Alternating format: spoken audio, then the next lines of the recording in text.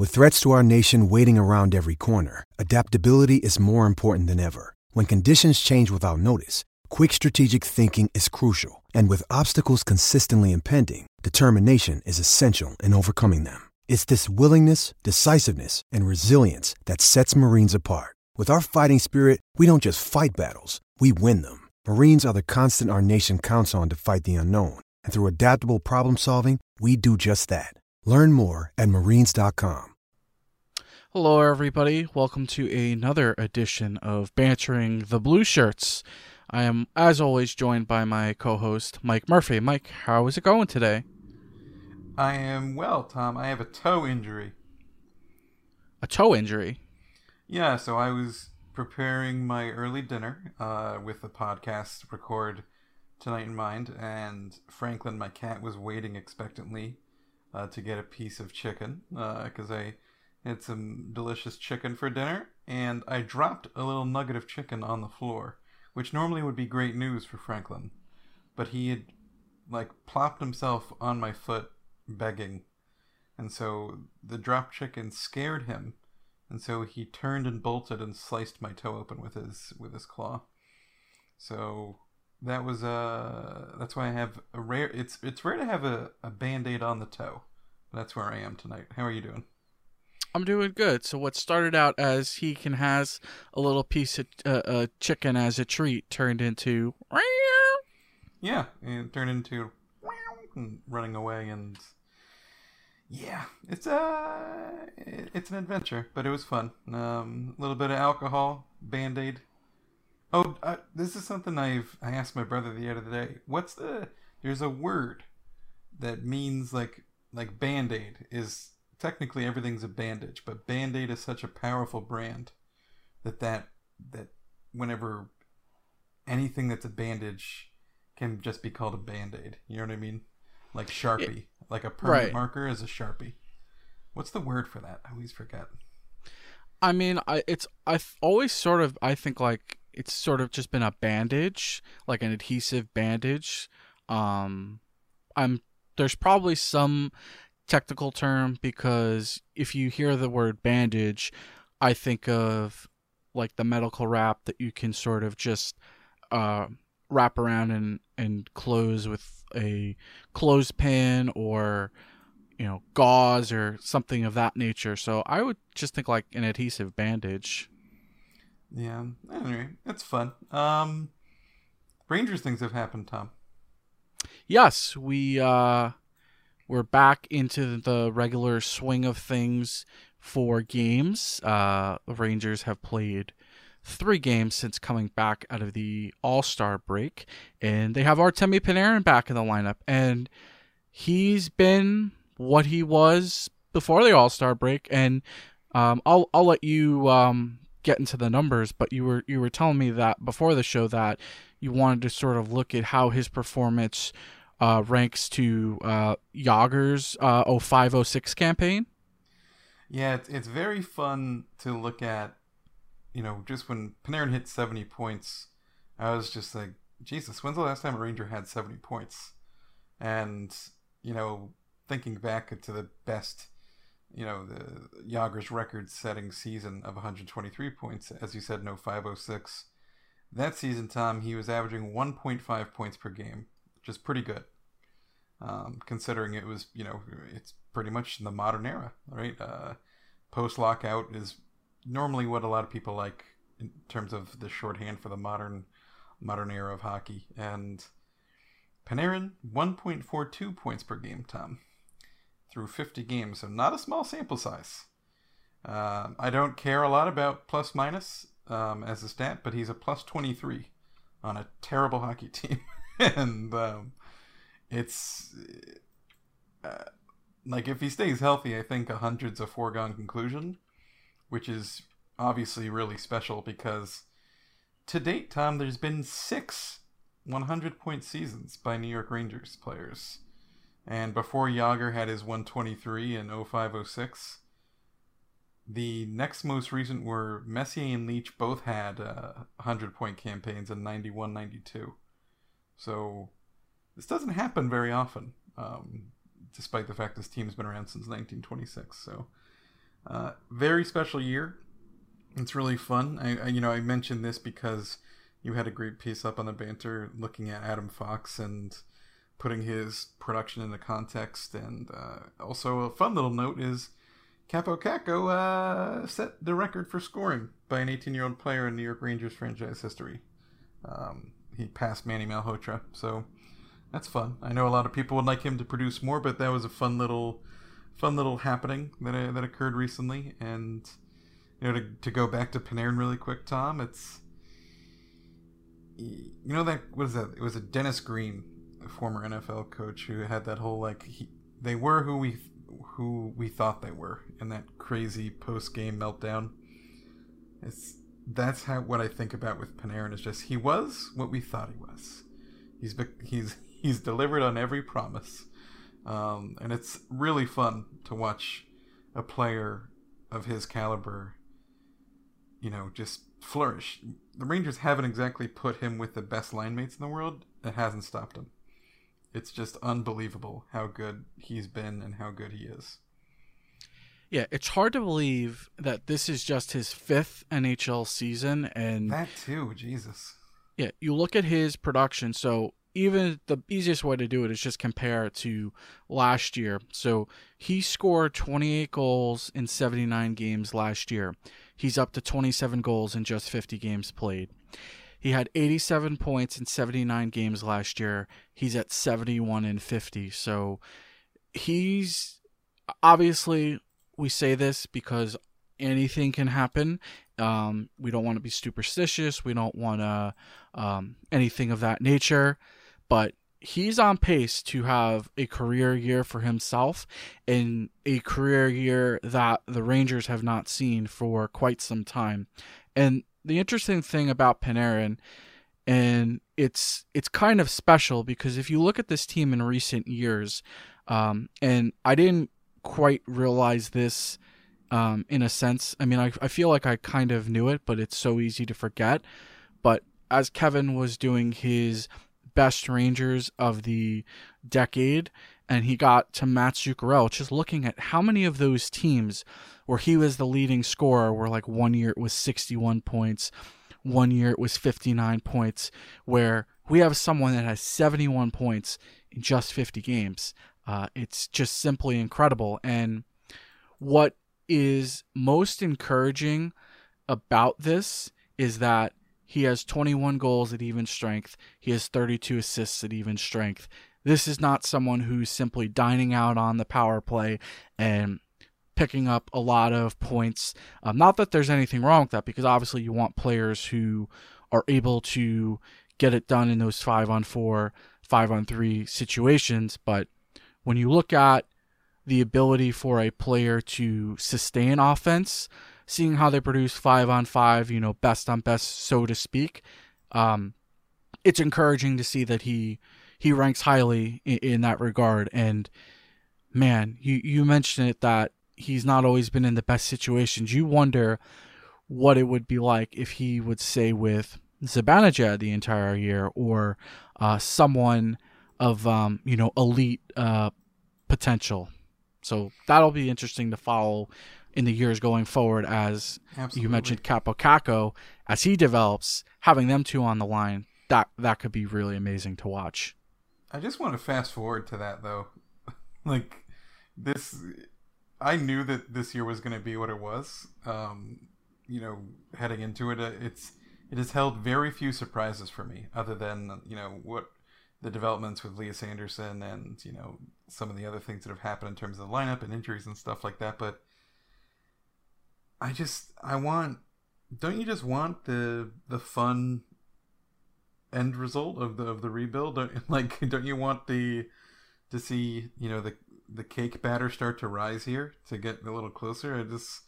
I'm hoping that this year's deadline will be the last ingredient that's needed to put everything in place and set this great experiment into motion. But it is great to see these little things happen. I hope that Kaapo Kakko gets a little boost of confidence, and like you're saying with Panarin's 5-on-5 scoring, at last I looked, he's leading the league in it, which is just nuts, Tom, that he's that good. Um, like it is, it's so fun, and I know it's become like a meme of the show of us to just be like, how good is Artemi Panarin? He's just so good.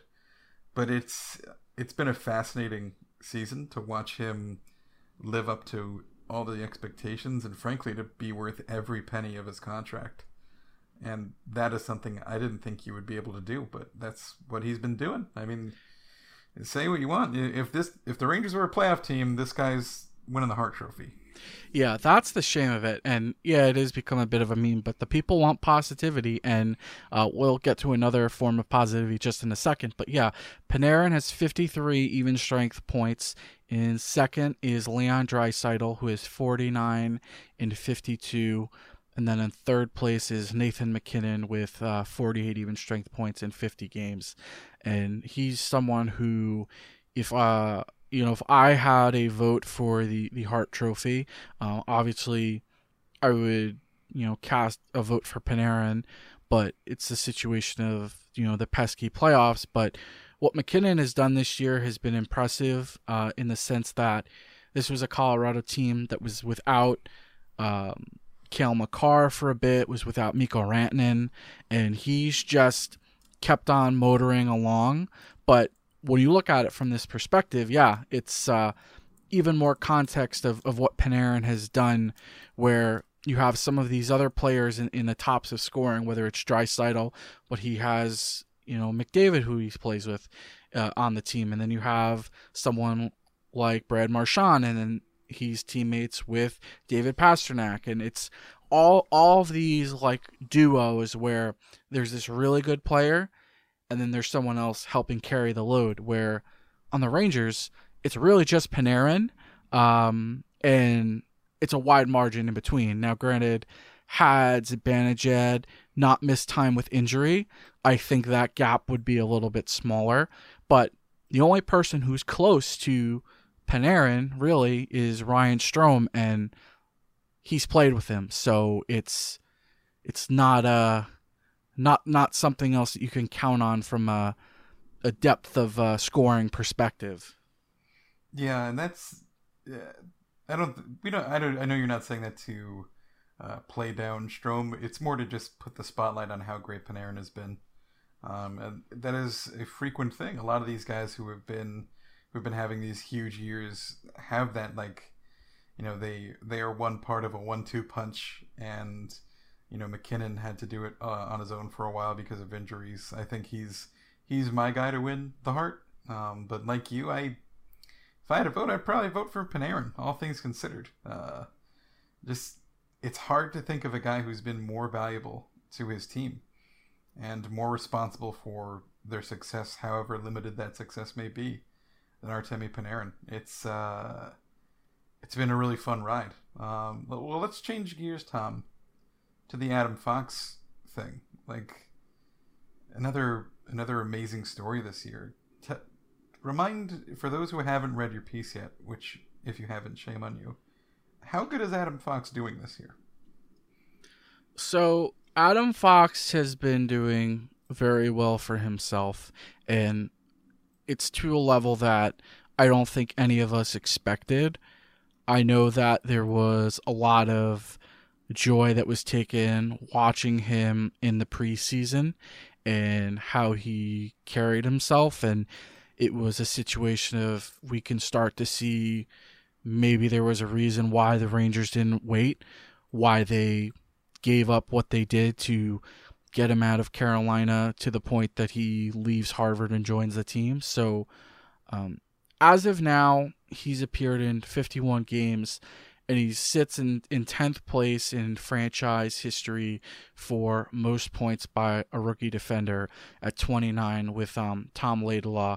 And then if we're going from 1 to 9, you have Leach with 71, Reijo Ruotsalainen with 56, Ron Greschner 45, Mike McEwen 43, Brady Shea 39, Michael Del Zotto 37, James Patrick 36, Mario Marois, not exactly sure the pronunciation on that, 31, and then Sergei Zubov with 31.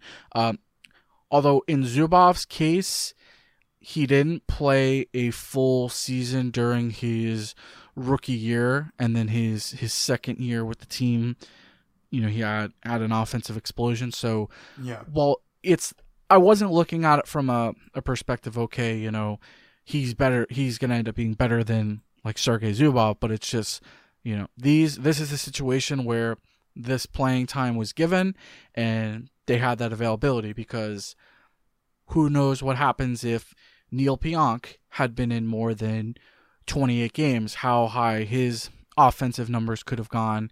And you could say the same about Ryan McDonough, whose rookie season was, I think it was 40 or 41 games without looking. But he's on pace, if everything stays the same in terms of goals per game, assists per game, you name it, to finish with 46 points, which would place him third all time.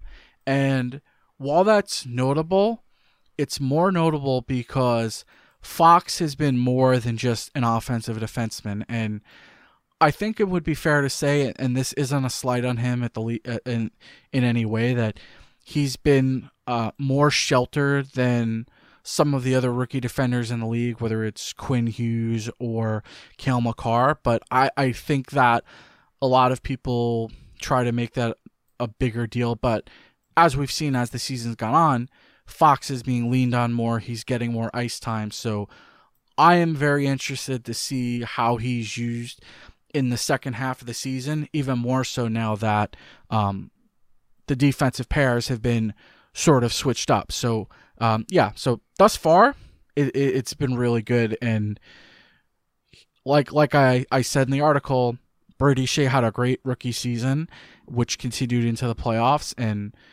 the jury's been out over the last few years, although I think Shea's had a fine season. Not great, not terrible.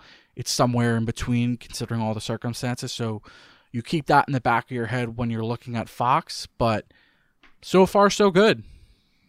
Yeah, I'm right there with you. He's been one of the best stories of the season. It's really interesting to watch the storyline of how he's become, the kind of the stud rookie on this team. I think, if circumstances were a little different, we'd be talking that way about Igor Shesterkin.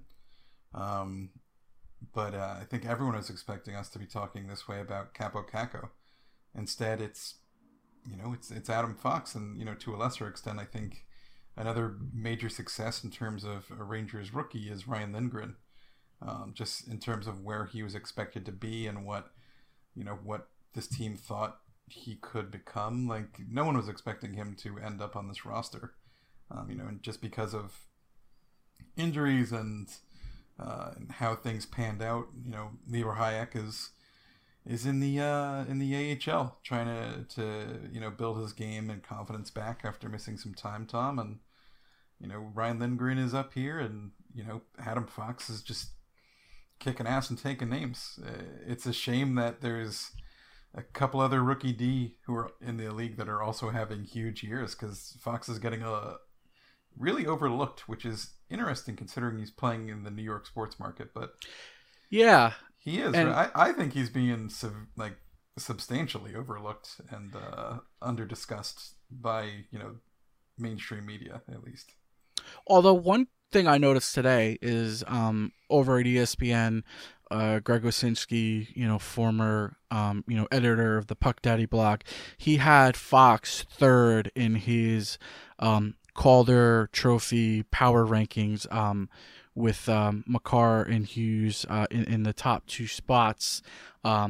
So it's interesting because it's sort of like, from a national level, it's the reversed East Coast bias, where for so many years you had players on Western teams that would either not win awards, or they would finish in second, third, or they might just miss the cutoff, where the top two guys are in the Western Conference, one being in Vancouver, the other being in Colorado. But it's so interesting to me that Fox is as much of a story as he's been, when you consider DeAngelo has 40 points in 51 games, and Trouba, who was traded for and then extended, he's at a decent offensive season with 23 points in 51 games, but hasn't quite been what the team needs defensively. And I guess when you have the types of years D'Angelo and Fox are having, it isn't being talked about as much, because if 2 out of your 3 right-handed defensemen are by and large being a net positive, and I say it in that way because while D'Angelo is great offensively, he still has some shortcomings in his defensive game, but when you look at the value he brings, he will make those mistakes, but at the end of the day, it's a net positive, and it sort of puts them in a interesting position. And I say interesting because theoretically they could just ride out the rest of the season and reassess, because you have a situation where we know the left side isn't as strong, so maybe the long-term solution is they find out if one of those guys can move to the left side, and then you're able to create a scenario where, okay, a spot opens on the right side for Nils Lundqvist and everyone's happy. But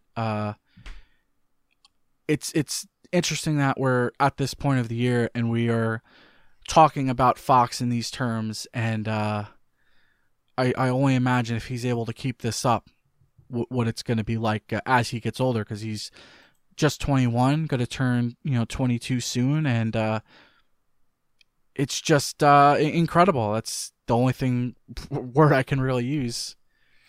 Yeah, it's his comfort level. I think I made this comment in the banter. I had high expectations for him, just looking at his college numbers and just watching clips here and there of his play. I don't get to watch as much college hockey as I'd like, and watching the way he played at Traverse City, Tom, I was just like, this guy looks like he's playing at a daycare against a bunch of toddlers. Like, he just looks so mature in his game and so advanced. And I was like, but you know what? It's Traverse City. Let's not get crazy, right? Let's not put too much stake in a couple games in the tournament. I'm sure, I remember seeing Rangers Twitter blow up about Shesterkin having a rough outing in Traverse City, and whatever happened to Igor Shesterkin, Tom? That's funny. I remember that. It made me want to put my head through a wall. But like looking at Fox's development, and I knew he was going to be good. He's further along than I thought he would be in terms of his overall game. The reads he makes are really special. Like, he has the ability to develop into a truly elite offensive defenseman who can play the right side, and it's been a joy to watch this rookie campaign come together for him. I just hope he stays healthy. I hope he doesn't hit that wall, and it's just been a fun ride with Fox all season long. And you mentioned D'Angelo. D'Angelo hit 40 points recently too. It's another little milestone that's happened, since the Rangers got back underway, and it's now 12 goals and 28 assists in 51 games, Tom, for Tony DeAngelo. 5th in the league. Not going to be cheap. Not going to be cheap to keep him around, but I mean, you can't deny that the guy's just had an unbelievable year, and good for him. It's like looking historically at some other Rangers who have hit 40 points in recent history. It's kind of a short list.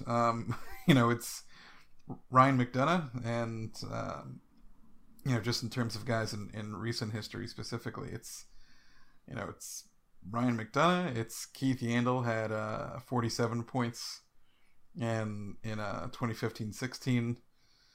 Tom Poti, remember Tom Poti, Tom? 2002, 2003, he had a 48-point year, and like Roosevelt had a 40-point year, and that's pretty much the list. Like, Rangers defensemen do not, since the Brian Leetch era, Rangers defensemen have not put up many 40-point seasons, with the exception, of course, of the fantastic Ryan McDonagh. But that's where we are. It's an interesting list when I look at the top 25, because you have Carlson at number 1, John Carlson, that is, with 62 points, Josi in second with 51, Pietrangelo in third with 43, Hedman in fourth with 42. Then you have DeAngelo in fifth with 40. Your former Ranger Keith Yandle in seventh with 39 points. You have at number 16, former Ranger Neil Pionk with 33 points. And then number 25 is Adam Fox with 29 points. And just on the outside of that, looking in, is Kevin Shattenkirk with 28 points. So it's quite an interesting list of names.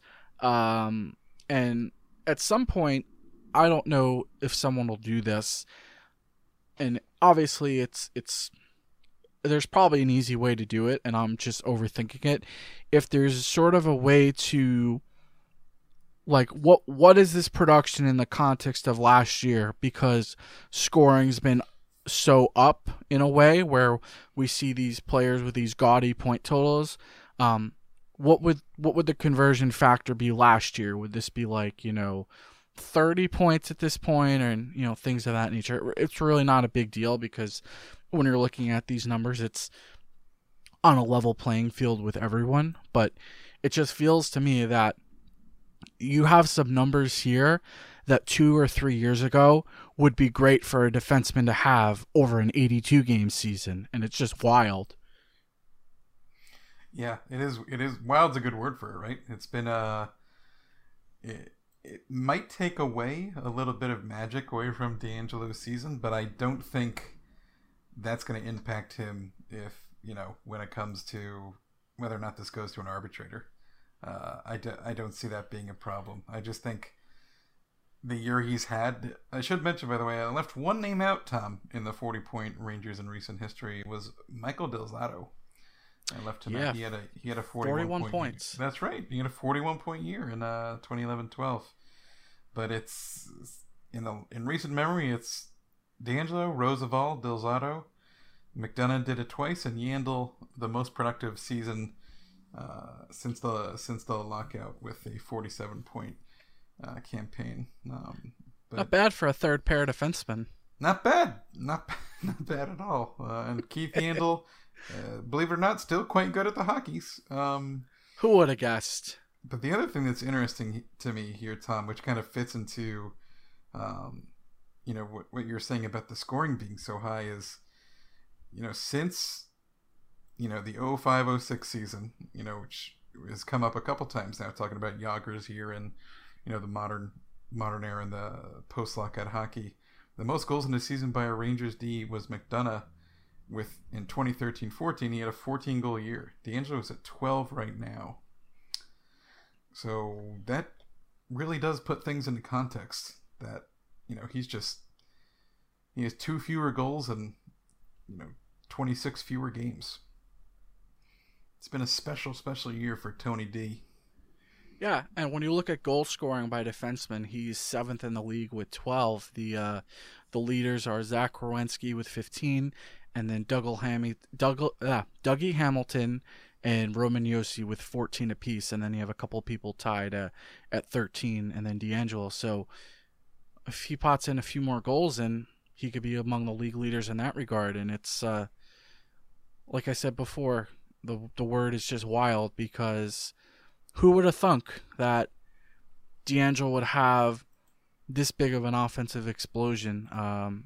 The signs were there, but to be top 5 in the league, that's I don't nuts. think anyone expected that. And if you think high-scoring defensemen cost a lot of money to re-sign and get in free agency, I assure you that defensemen who score goals historically have gotten pretty fat checks written to them. So it'll be really worth keeping an eye on this goal total that DeAngelo ends up with, because one way or another, it's going to shape his future.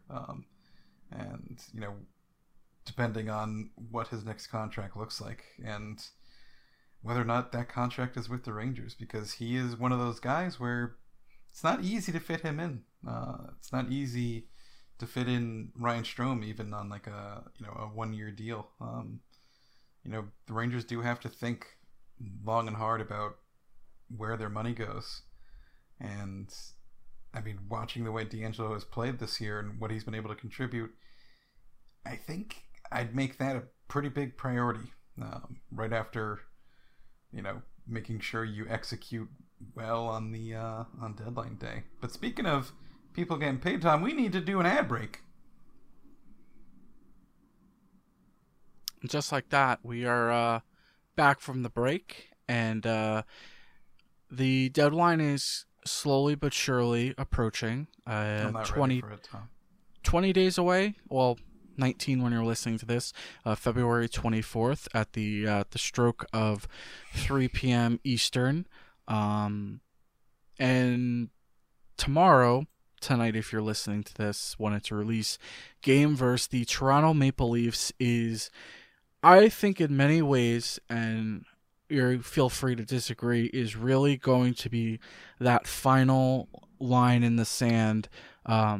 Going back before All-Star break, I know it was on the 31 Thoughts podcast, Elliot Friedman was talking about the Rangers as one of those teams, along with Florida, Montreal, to a lesser extent Buffalo, who were in this wait-and-see holding pattern where they want to see what happens coming out of the All-Star break. And part of the reason that made sense for the Rangers, not in my opinion makes sense, but I could see where their logic was.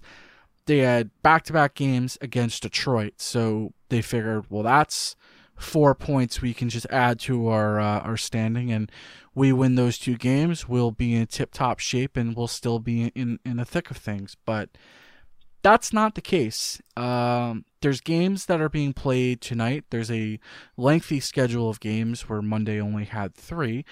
Somehow the NHL doesn't really know how to schedule games so that people can watch them, but that's neither here nor there. Rangers sit with 54 points, and you have a lot in front of them. You have the 2 wild card spots occupied by Philadelphia, 65 points, and then the Islanders with 64 points. But the problem is, third place in the Metro, the Columbus Blue Jackets, they also have 65 points. So right there, just before we even bring up the teams on the outside looking in, you have 3 teams that are rotating in and out of third place in the division, wild card spot 1, wild card spot 2, and then, in the words of the late Billy Mays, but wait, there's more. Carolina Hurricanes, 63 points. They're scratching and clawing. And then the Toronto Maple Leafs, who the Rangers play, 63 points. And then the Florida Panthers, 63 points in third place of the Atlantic Division. I know I said a lot of names of teams, and I knew a lot of numbers out there, but the TLDR, or I guess in the TLDL in this case. Too long didn't listen. I see what you did there. There's a lot of shit in the Rangers' way, and even if they are going to pick up ground, it assumes that everyone ahead of them is going to lose. So I don't see it. I've never seen it, so I am already agreeing with you. It's such an uphill battle for this team, given all of its warts and flaws. Given the fact that we're saving some of the Kreider discussion for with the Q&A following this, but we know 8 teams have told the Rangers Chris Kreider's at the top of their list. It just, the Rangers should not find themselves tempted to go for it. There's just too much ahead of them, and the teams that are ahead of them, Toronto is better than their record. Carolina is better than the record. Carolina is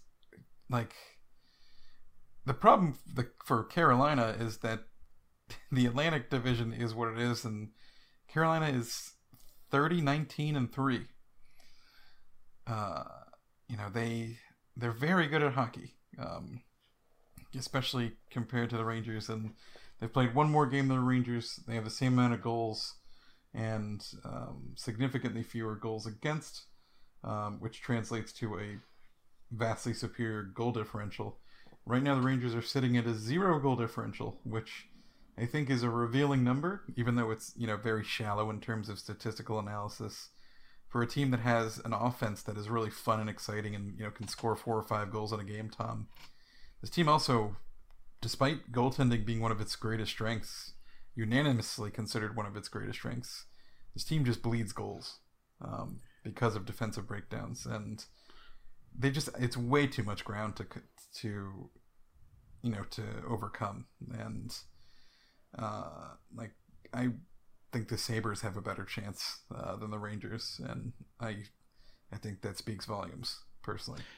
They're the definition of, I think, of the charts that Sean Tierney shares on a daily basis. We may win, we may die. Yeah. 2019-20 New York Rangers.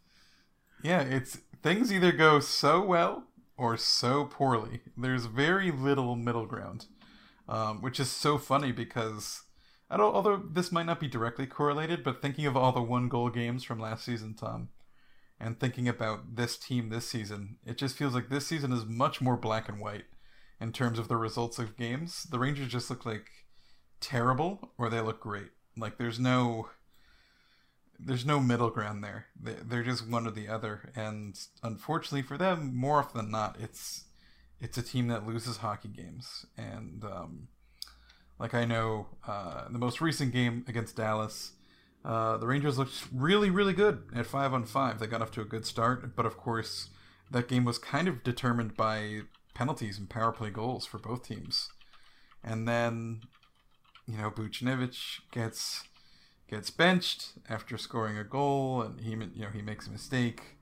And David Quinn, I think after the game, Quinn's comments about him were really surprising to me. He just said he didn't like anything about Buchnevich's game, which I thought was a strong choice of words for a guy who just seems to need to have a scapegoat. I think we can comfortably say that now, right? He's one of those coaches. He needs someone to put under the spotlight and turn the heat up on. Yeah.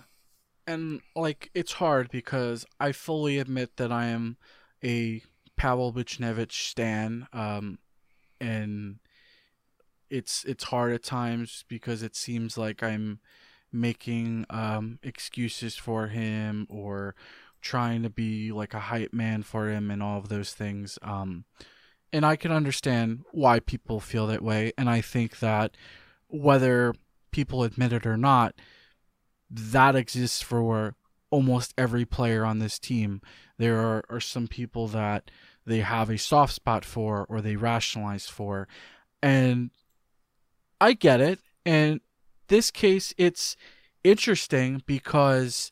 And even, the Rangers have a stats and information account that tweets out information, during the game or during off days of important trends. And he scores last night, and it goes, Buchnevich has scored a goal in 3 of the last 4 games and recorded a point in 7 of the last 12, 4 goals, 3 assists. So on a surface level, that's some pretty good information.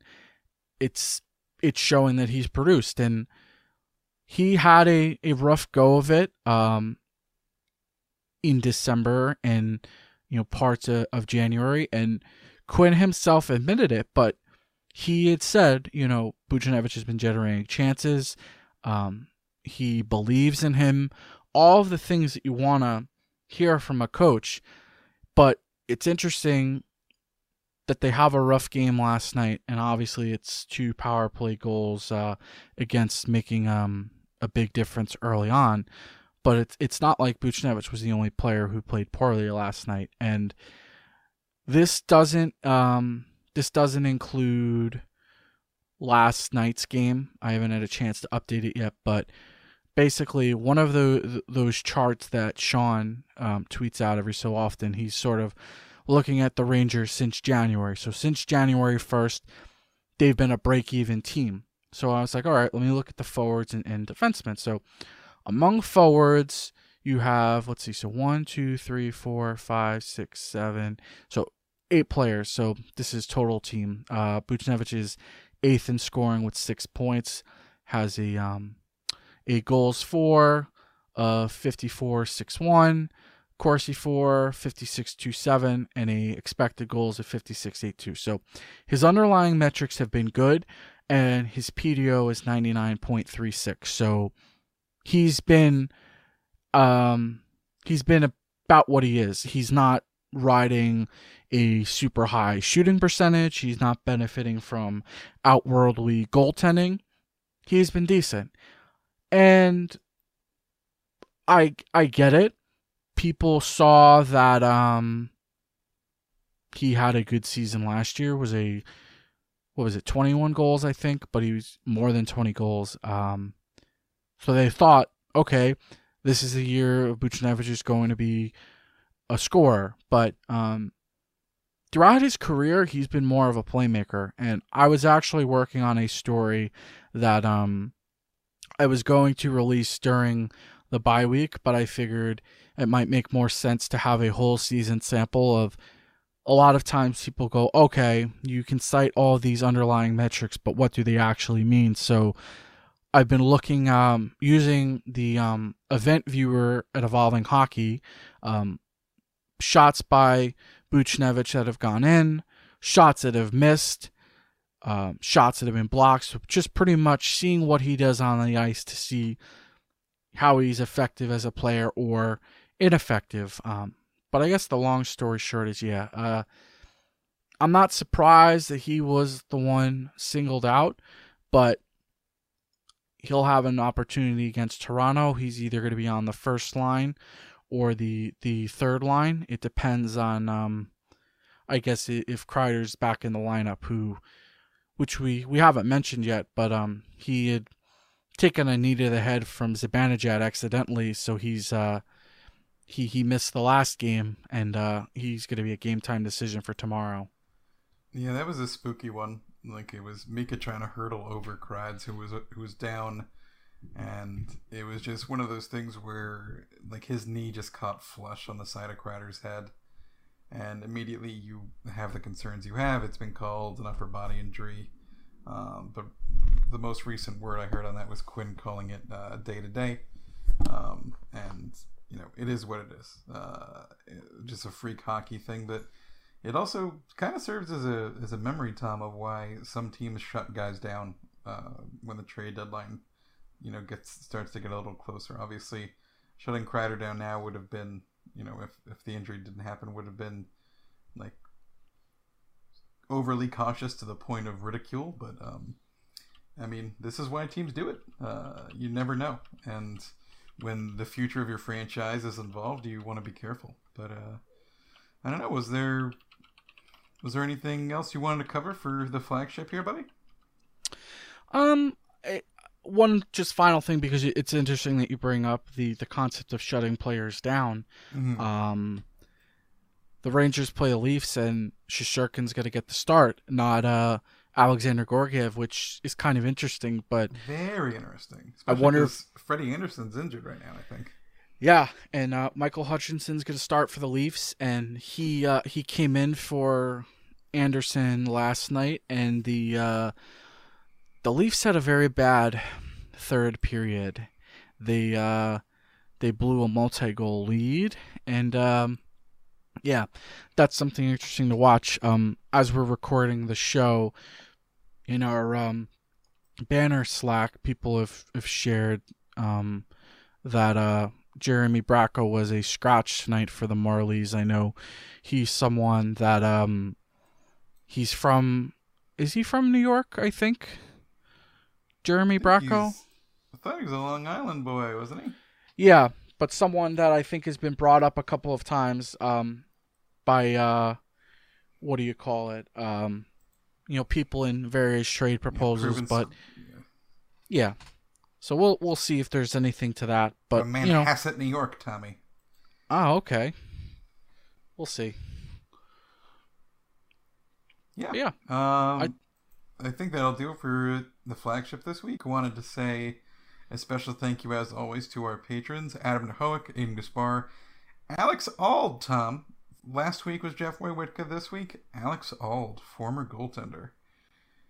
God, if you asked me how many minutes Alex Auld played as a Ranger, I'd have a hard time telling you. Amriel Kistner, Andrei Shikagov, Anthony Viola, Arch Williams, Ben Pierney, Bob Kawa, Bobby Callahan, Captain America, Chris Abibi, Chris Lucas, Chris Marco Trignano, Chris O'Connor, Clark Carroll, Craig Laughlin, Daniel DeGen, Danny Santiago, David Elsinger, Eric Cohn, Eric Carlson, Fancy Lawrence, George Littman, Goth Tom 2020, the only president I want to vote for, Igor Zlotowski, James Dangles, Jermaine Francis, John Rappy, Jordan Sassone, Keith Franchillo, Kush Tastic, Kyle Napolitano, Michael Kanik, Michael Marcus, Michael Silvers, Nikolai Hoffman, Panarin 2020, Patrick Landholt, Perennial Powerhouse, Stig Gilback, Sting Fleeman, Tall Guy Rob, The Tin Man, Tori from Manhattan, and Trevor Kempner. And a little note to our patrons, I just sent out another wave of mugs while we were doing preparing for the show. So if you're someone who is owed a mug,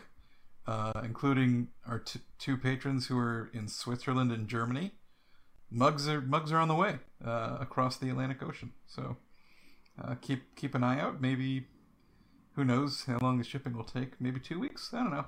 Mugs are coming. Yeah. And I know there were some topics, maybe that we didn't cover on this, but we purposely saved them for the mailbag because I know in recent weeks we've talked about topics at length on the main show, and then they come up in the mailbag, and then we go, well, we kind of talked about it on the main show, but yada yada yada. So we'll get into a little bit more detail, whether it's a Kreider extension, a Kreider trade, all of that and more will come up on Off the Post. Yeah, sounds good, buddy. And with that, we will speak to you again soon. Take care, everyone. Bye-bye.